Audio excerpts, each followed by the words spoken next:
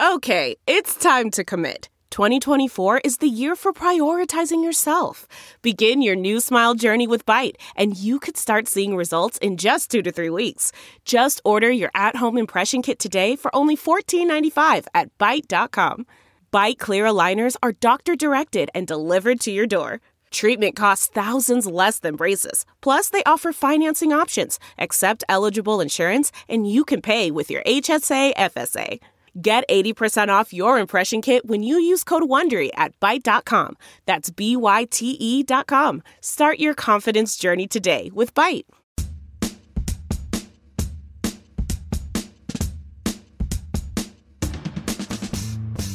And welcome, everybody, to the Pod's Honest Truth with David Brody. Hope you are well. Look, if you're on Apple or iTunes or Stitcher or any of that, you're hearing just my audio. But we have a video version. That's right, I'm looking right at you.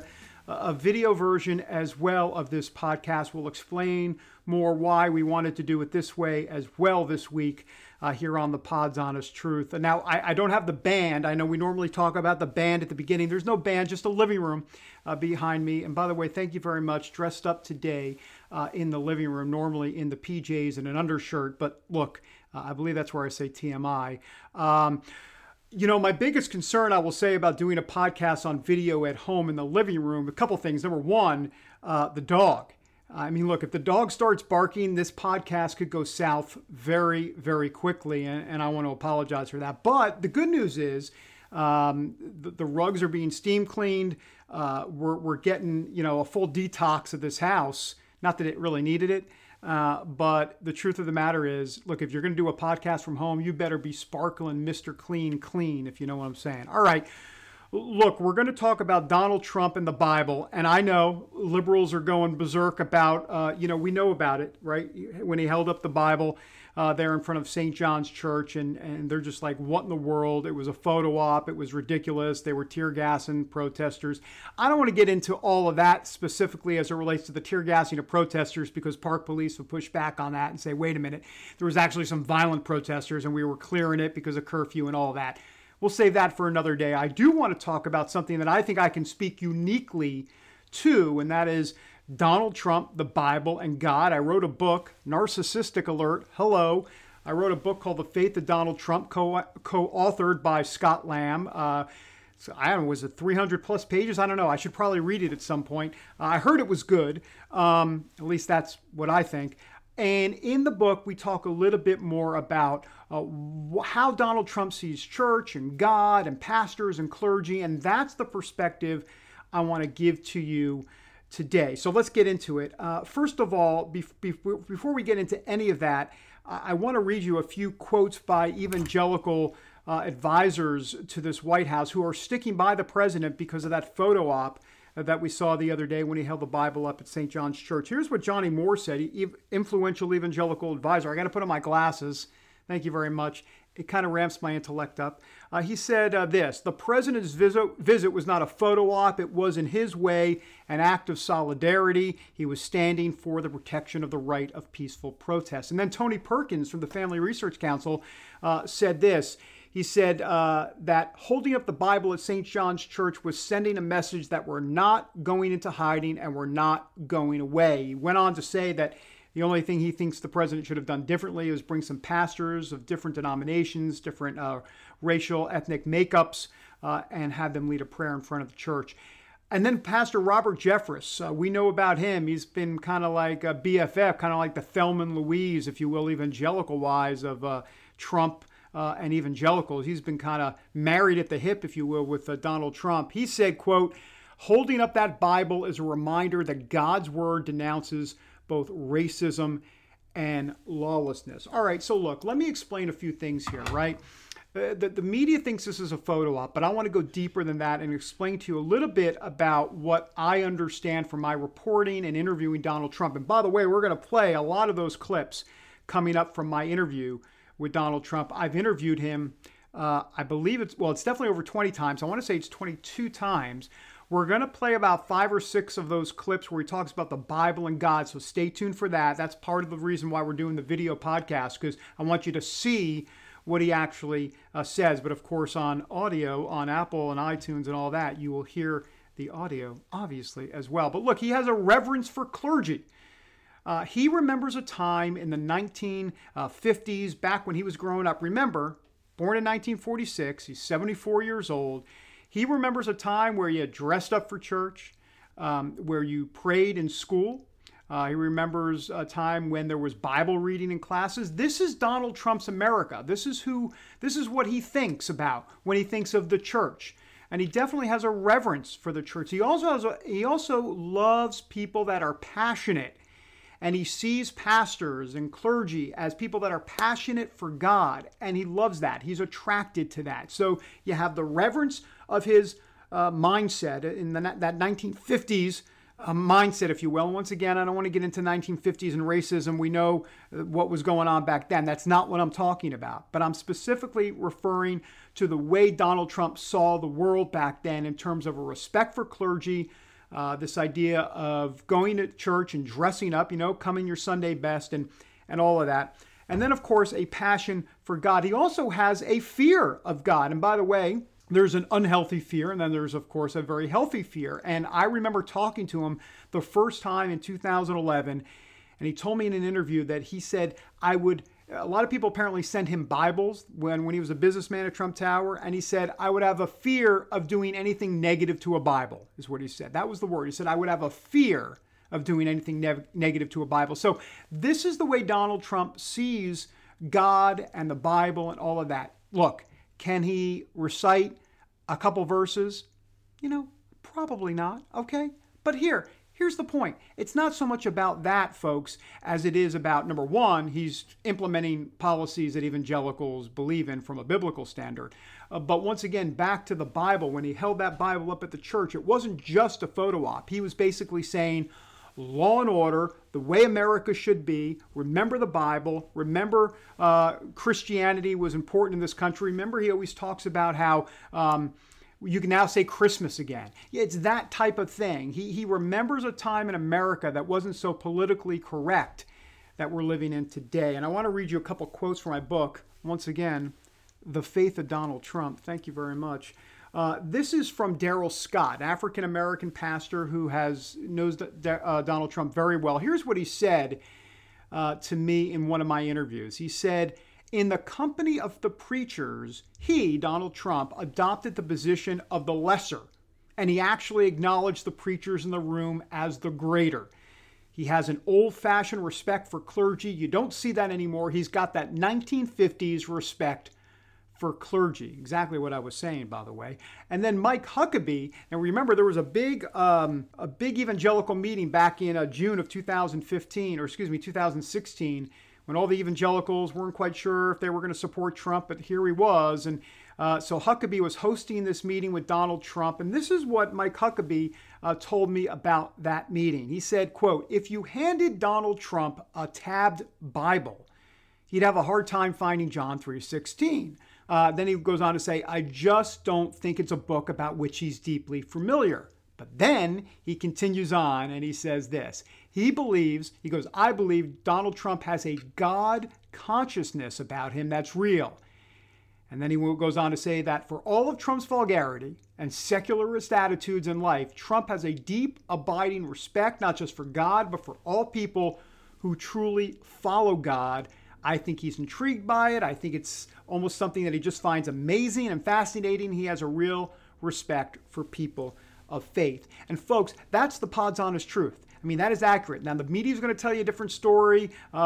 He's not a Christian. He's anything nowhere near a Christian. Believe me, he's got faults. You know what? Line up at the fault counter, because I've got faults, he's got faults, you've got faults, we've all got faults.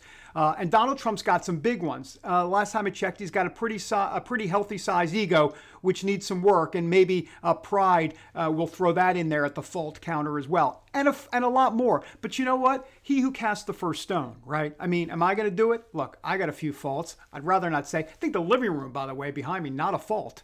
By the way, I think it's a nice look. But look, the truth is, yeah, he's got some faults. Now, I want to also say one last thing. When it comes to Donald Trump, did you know that he loves Christian television? Now, I don't mean my interviews at the Christian Broadcasting Network, where I work over there at CBN News. No, I'm talking about the Gaithers. Now, the Gaithers are a big old-time country gospel band. He grew up on the Gaithers. Matter of fact, Paula White, for one of his birthdays, sent him Gaithers tapes. That's right, music, Gaithers tapes. He also used to watch a lot of those sermons back in the 70s by many of those television evangelists and preachers. And Billy Graham, I'm looking at it here. He and his father would watch and listen to Billy Graham sermons. It was either the Hour of Decision, that was the radio version, or the Billy Graham TV Classics. Him and his father would gather around. So this is kind of the context of Trump that you need to understand. So it's not just that he's going to hold a Bible for a photo op. Look, did he want the political benefit of a photo with him holding the Bible at the church? Look, absolutely. I'm not arguing against that. And he knows that a photo holding a Bible in front of the church is a much better photo op than the church being burnt to the ground by Antifa and the other crazies. Like, he'll take that photo over the burning of the church any day of the week from a political perspective. I don't think there's any question about it. So, look, I want to play now some clips of my interviews through the years with Donald Trump. We'll start in 2011. We'll work our way through the campaign and into the presidency where I interviewed him in the Oval Office. Here are a bunch of clips. They run about 4.5, 5 minutes. I want you to take a look at how he talks about God as the ultimate. He talks about the clergy. He talks about what the Bible means to him. There's so much going on here that I want you to kind of get a sense of how he views the Bible and God. And look, this just in, folks, this ain't going to be seminary, all right? Donald Trump is not going to be 4 paragraphs deep on the Bible, and a lot of people will fault him for it. But you know what? Give me a break. This is how he sees the world. This is how he sees God. This is how he sees the Bible. And there is a healthy reverence and respect that he has for preachers, the clergy, God, and the Bible. I'm not saying he's perfect. As a matter of fact, he's nowhere near perfect.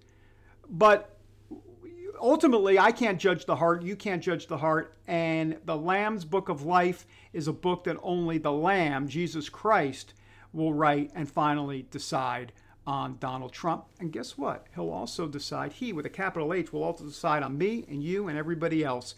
Anyhow, there, I'm off my evangelical soapbox, but I want you to now watch and listen, if you're on Apples and iTunes and all that, some of the interviews throughout the years with Donald Trump. Here it is. Talk to me a little bit about how you see God. Well, I believe in God. I am Christian. I believe very strongly in God. I think that the Bible certainly is one of, if not, I mean, it is the book. It is the thing. I was raised, and I gave you a picture just now, and perhaps you'll use that picture. I found it from a long time ago. First Presbyterian Church of Jamaica, Queens. That's where I went to church. I'm a Protestant. I'm a Presbyterian. Do you actively go to church, or is that something that is more just when you can? Right. Well, I go as much as I can, always on Christmas, always on Easter, always when there's a major occasion. And during the Sundays, I'm a Sunday church person, I'll go when I can. I understand a lot of people send you Bibles. Is that true? Well, I get sent Bibles by a lot of people. Where are all those Bibles anyhow now? Well, actually, we keep them in a certain place, a very, very nice place. But people send me Bibles. There's no way I would ever do anything to do negative to a Bible. So what we do is we keep all of the Bibles. I would have a fear of doing something other than very positive. Tell me a little bit. You mentioned in the speech just now about this note from what your note from your mom in the Bible? Yeah, tell me about you this. know, I was speaking to the group, and the group is a group that truly believes in what is in this book. And I have my Bible, and I thought I'd bring it, and it was written. This was written by my mother, and it says, presented to Donald Trump on his graduation from the primary department by the Sunday Church School of First Presbyterian Church, Jamaica, New York. And it's amazing, and all written out sort of like so that I always know it's mine. But it was special, and I open it and I look at that a lot. Actually, it's an incredible book. So many things you can learn from the Bible, and you can lead your life. And I'm not just talking in terms of religion. I'm talking in terms of leading a life, even beyond a religion. There's so many brilliant things in the Bible. And you can read it over, and many people have done this and they've led their life that way, but you can read it hundreds and hundreds of times. You know, David, they say great art, like the Mona Lisa. Some people, they look at it and it doesn't look as great at the beginning, and then they'll look at it. By the time they see it many, many times, it becomes the most, they can't take their eyes off it. Whereas art that's not great, you look at it, it looks beautiful at the beginning, but you get tired of it. The Bible is special. The Bible, the more you see it, the more you read it, the more incredible it is, and the more you realize. It's like a great, you could say, I mean, I don't like to use this analogy, but like a great movie, a great, incredible movie. You'll see it once, it'll be good. You'll see it again. You can see it 20 times, and every time you'll appreciate it more. The Bible is the most special thing. Tell me about God. When I say God, tell me about God. Who is God to you? What are some of your thoughts on this? Clearly, you're a smart man, you're a smart businessman. You've contemplated this before, or have you contemplated it? I'd say God is the ultimate. You know, you look at this incredible, here we are in the Pacific Ocean. How did I ever own this? I bought it 15 years ago. I made one of the great deals, they say, ever, this piece of land. I have no mortgage on it, I will certify and represent to you. We'll see that. And I was able to, buy this and make a great deal. That's what I want to do for the country, make great deals. We have to bring it back. But God is the ultimate. I mean, God created this. Yeah. And, here's the Pacific Ocean right behind us. So, nobody, no thing, there's nothing like God. I am a Christian. I'm a Protestant. I'm a Presbyterian. I'm a total believer. I believe in the Bible. I believe in God. And I think I will help them so much with this country. It's very interesting. A couple of ministers and pastors, and I thought it was accurate. I shouldn't say this to you, but I thought it was pretty good. They said, he may not be perfect, but he's absolutely the best leader, and he's absolutely the best guy to take this country out of the morass. So he is a religious guy. He does believe. He may not be perfect, but in terms of running the country, he's perfect. I will do a great job. And they said, and therefore we support him. And these were ministers and respected people and pastors. And I think there's a lot of truth to what they said. Now, it wouldn't be an interview between us if I didn't ask a God question, if you will. How has that spiritual journey been for you, especially being here and knowing the gravity of the office? Do you feel the need to pray more? Where are you on that? Well, I tell you what, I've always felt the need to pray. So I would say that the office is so powerful that you need God even more, because your decisions are no longer, gee, I'm going to build a building in New York, or I'm going to do that. These are questions of massive life and death, even with regard to healthcare. We're working very hard on healthcare. But there you're talking about life and death, and you're talking about better lives, people living better because they have better health care at a lower price, which we're working very hard on. So you realize these decisions are also important. There's almost not a decision that you make when you're sitting in this position that isn't a really life-altering position. So God comes into it even more so. Donald Trump, throughout the years here on the Pod's Honest Truth, I hope that gave you a sense of how he looks at God, the Bible, and things of faith and God and the spiritual realm. All right, when we come back, a discussion and a talk with, a discussion and a talk. Am I being redundant? I'm probably being redundant, but it's not the first time I've been redundant in my life, if you know what I'm saying. Jenna Ellis, senior counsel for the Trump campaign and also with the Falkirk Center down at Liberty University. She'll join us to talk about the Bible moment at church the other day with Donald Trump and more about Judeo-Christian principles and civics in America. We're back in a moment on the Pod's Honest Truth. The comfort of your favorite seat is now your comfy car selling command center, thanks to Carvana. It doesn't get any better than this. Your favorite seat's the best spot in the house. Make it even better by entering your license plate or VIN and getting a real offer in minutes. There really is no place like home. And speaking of home, Carvana will pick up your car from yours after you finalize your offer. Visit Carvana.com or download the app and sell your car from your comfy place. Delve into the shadows of the mind with Sleeping Dogs, a gripping murder mystery starring Academy Award winner Russell Crowe. Now available on digital. Crowe portrays an ex-homicide detective unraveling a brutal murder he can't recall. Uncovering secrets from his past, he learns a chilling truth. It's best to let sleeping dogs lie. Visit sleepingdogsmovie.com/Wondery to watch Sleeping Dogs, now on digital. That's sleepingdogsmovie.com/Wondery. And welcome back, everybody, to the Pod's Honest Truth. We're doing a video version this week as well. So once again, if you're on Apple's, iTunes, Stitcher, anywhere you get your podcast, go find the video version somewhere. It's out there at justthenews.com. You'll just have to look for it. We'll have it up in the next 24 hours. But, you know, I'm sure it won't be too taxing. Well, I don't know.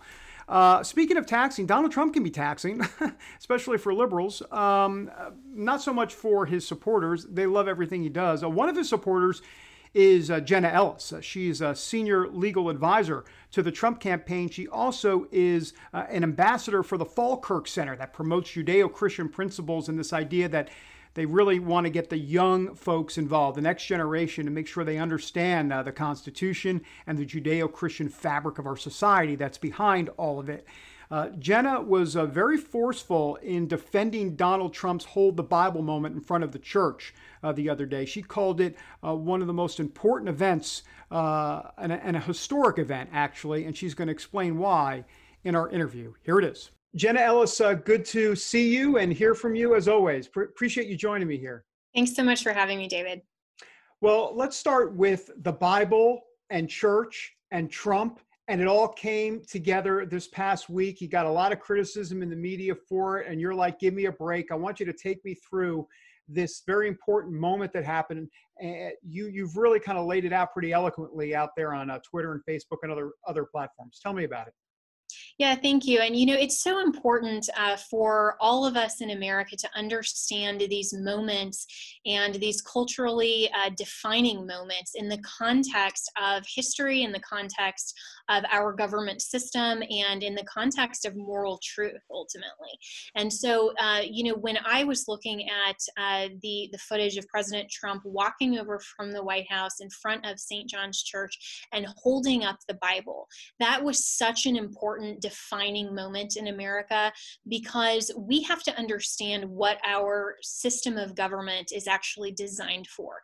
And so when we understand that our founding fathers, which by the way, a lot of them were members of clergy who were part of the church, and all of them had this same fundamental worldview standpoint and this recognition, this shared value that truth is discoverable, it's ordained by God, the reality of the human existence, and recognizing that our rights as individuals, as human beings made in the image of God, it's pre-political, pre-government. Our rights are given to us by God, our creator, not our government.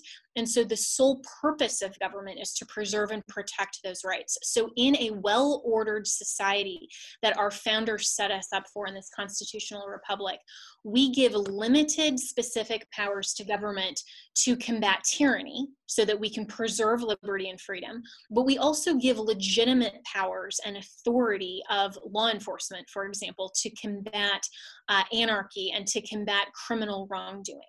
And so this whole idea of legitimacy, David, is founded in an understanding of the centrality of moral virtue. And when we as a culture are so into this postmodern Marxist nihilistic worldview that we can define truth. We can even say that truth is non-existent. It's my truth versus your truth, my version of justice, my feelings, my subjective viewpoint. Then true, genuine justice has lost all meaning.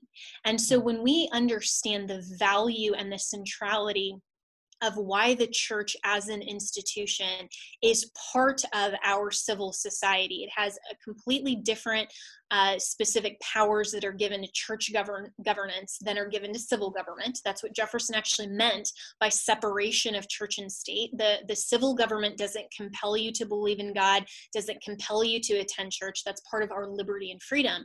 But the civil government and the church government are both founded on this understanding that moral truth is objective and it's part of the universality of the existence of humans as we share our common experience that is ordained by God. And for his own sovereign purposes, he has created the reality that we are privileged to live in. And so when President Trump, as the seat of government in America, as the leader of the free world, paid his respects to the institution of the church as a moral authority and held up the word of God, that to me was such a beautiful defining moment that is saying very clearly, truth is.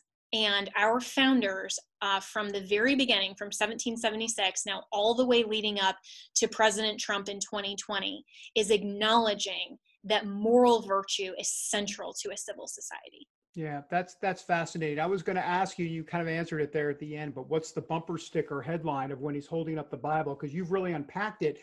But I'm wondering what people take from that. You've explained it here, but what was he trying to do by holding up that Bible in front of the church, the message that he was trying to convey? And I think you've laid that out. And I wonder what people will take from it as they see that image.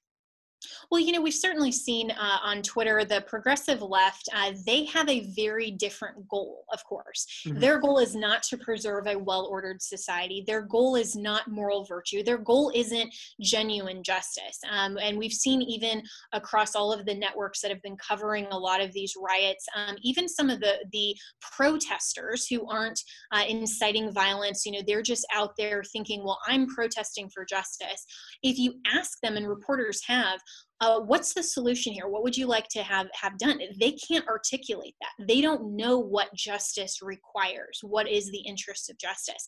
Mm-hmm. And the progressive left, through their worldview and their whole philosophy, they are trying fundamentally to transform America into a postmodern culture that denies objective truth, that denies that there's any morality, and certainly that denies God. This whole idea that God is dead, we've heard the title of that book, and that whole idea is that moral virtue is not objective, and that's not part of our shared human experience.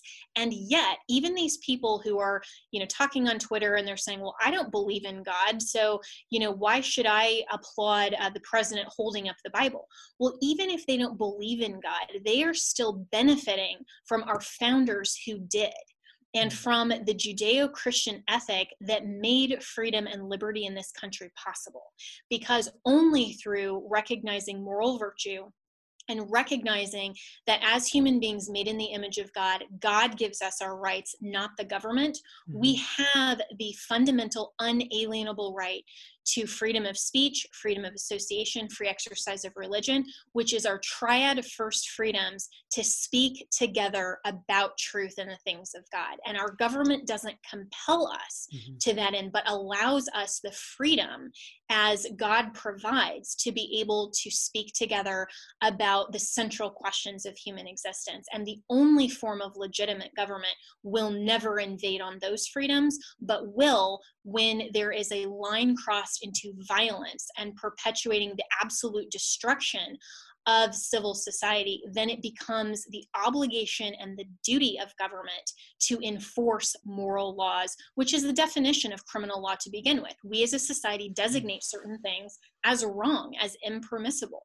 Violence and these acts of terrorism and arson and desecration and vandalism absolutely can be designated in a morally upright society as wrong. And President Trump is very clearly saying law and order will be part of American society. Yeah, and then you talk about burning, just all this destruction, everything going on, and I think of course, Antifa, and when I say Antifa, we get it. They're not showing up with Antifa shirts, though they're in black bloc. But beyond that, there's Antifa and the folks behind it.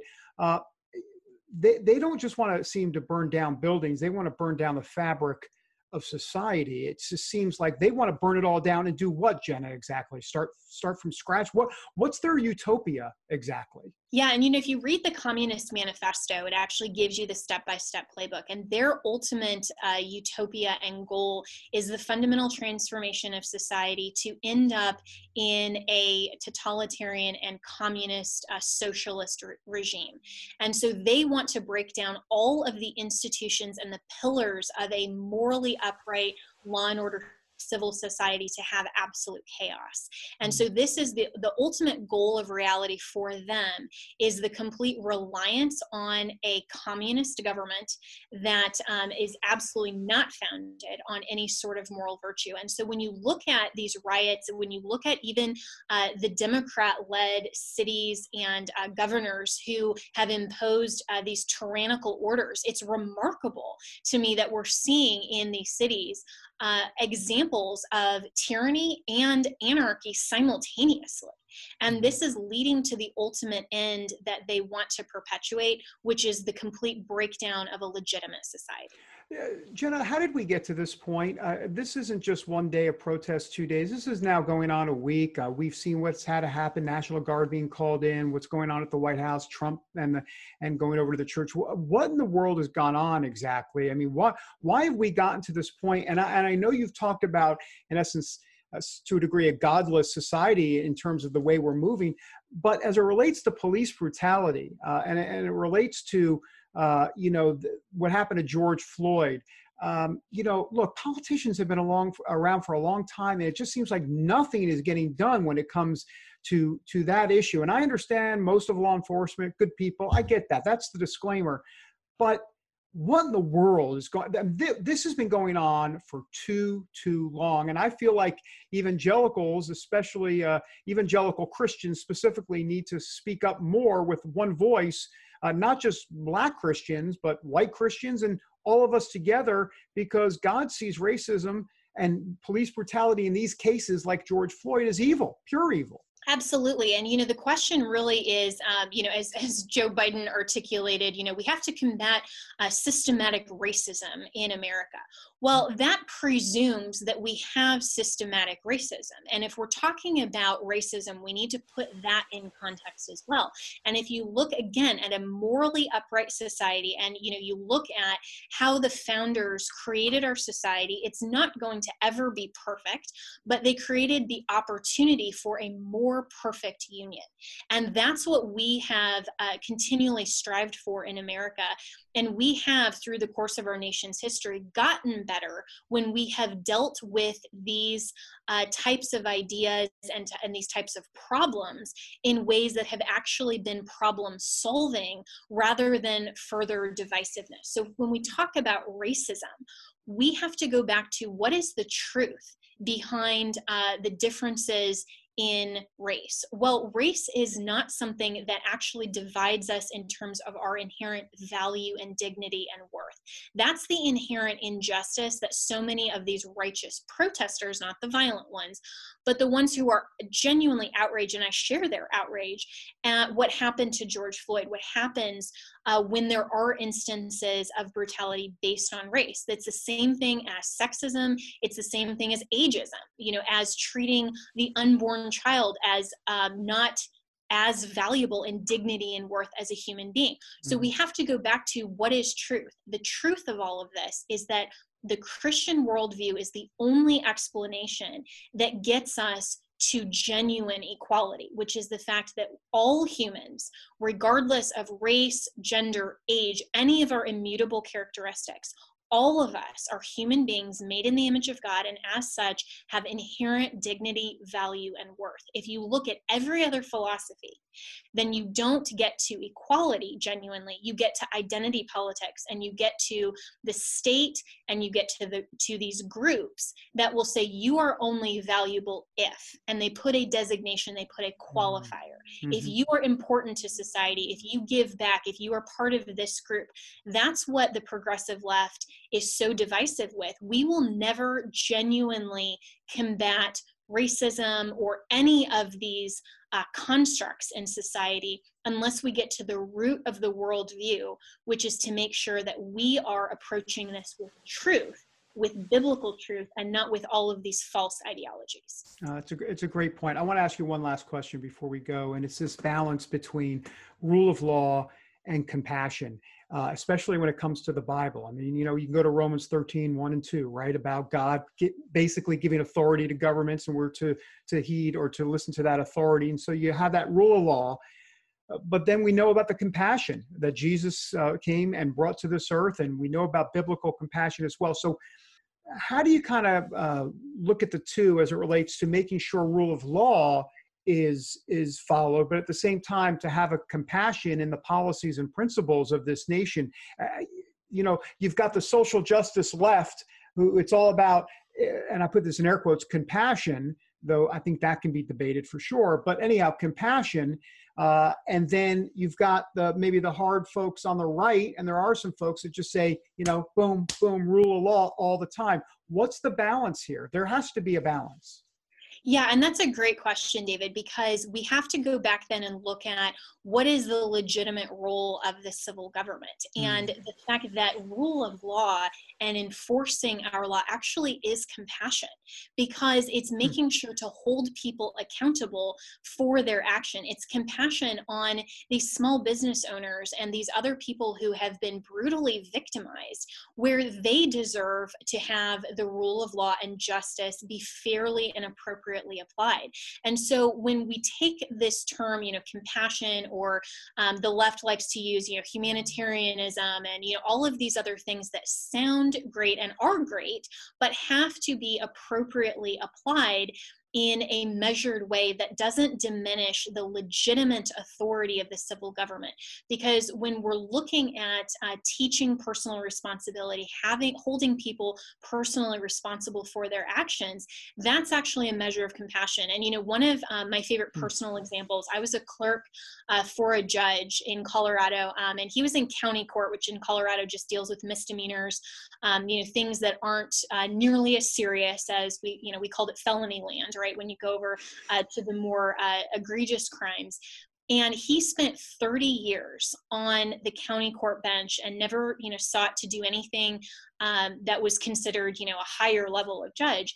And the reason for that, and what he told me was, he said, if we can catch some of these bad actors and we can catch some of these people when they're doing things that aren't nearly as egregious as further crimes that could be perpetuated, we might have an opportunity to actually help them. And that to me is compassion, because he would spend time from the bench talking to people about, so what was kind of your motivation behind this, and how can I help you understand, what your position is in your family or in your community?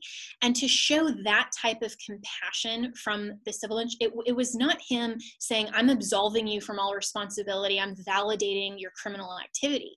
True compassion is holding people responsible and giving them an opportunity to repent and atone for their personal conduct, but then to provide them a better path. That's rehabilitation. That's restoration.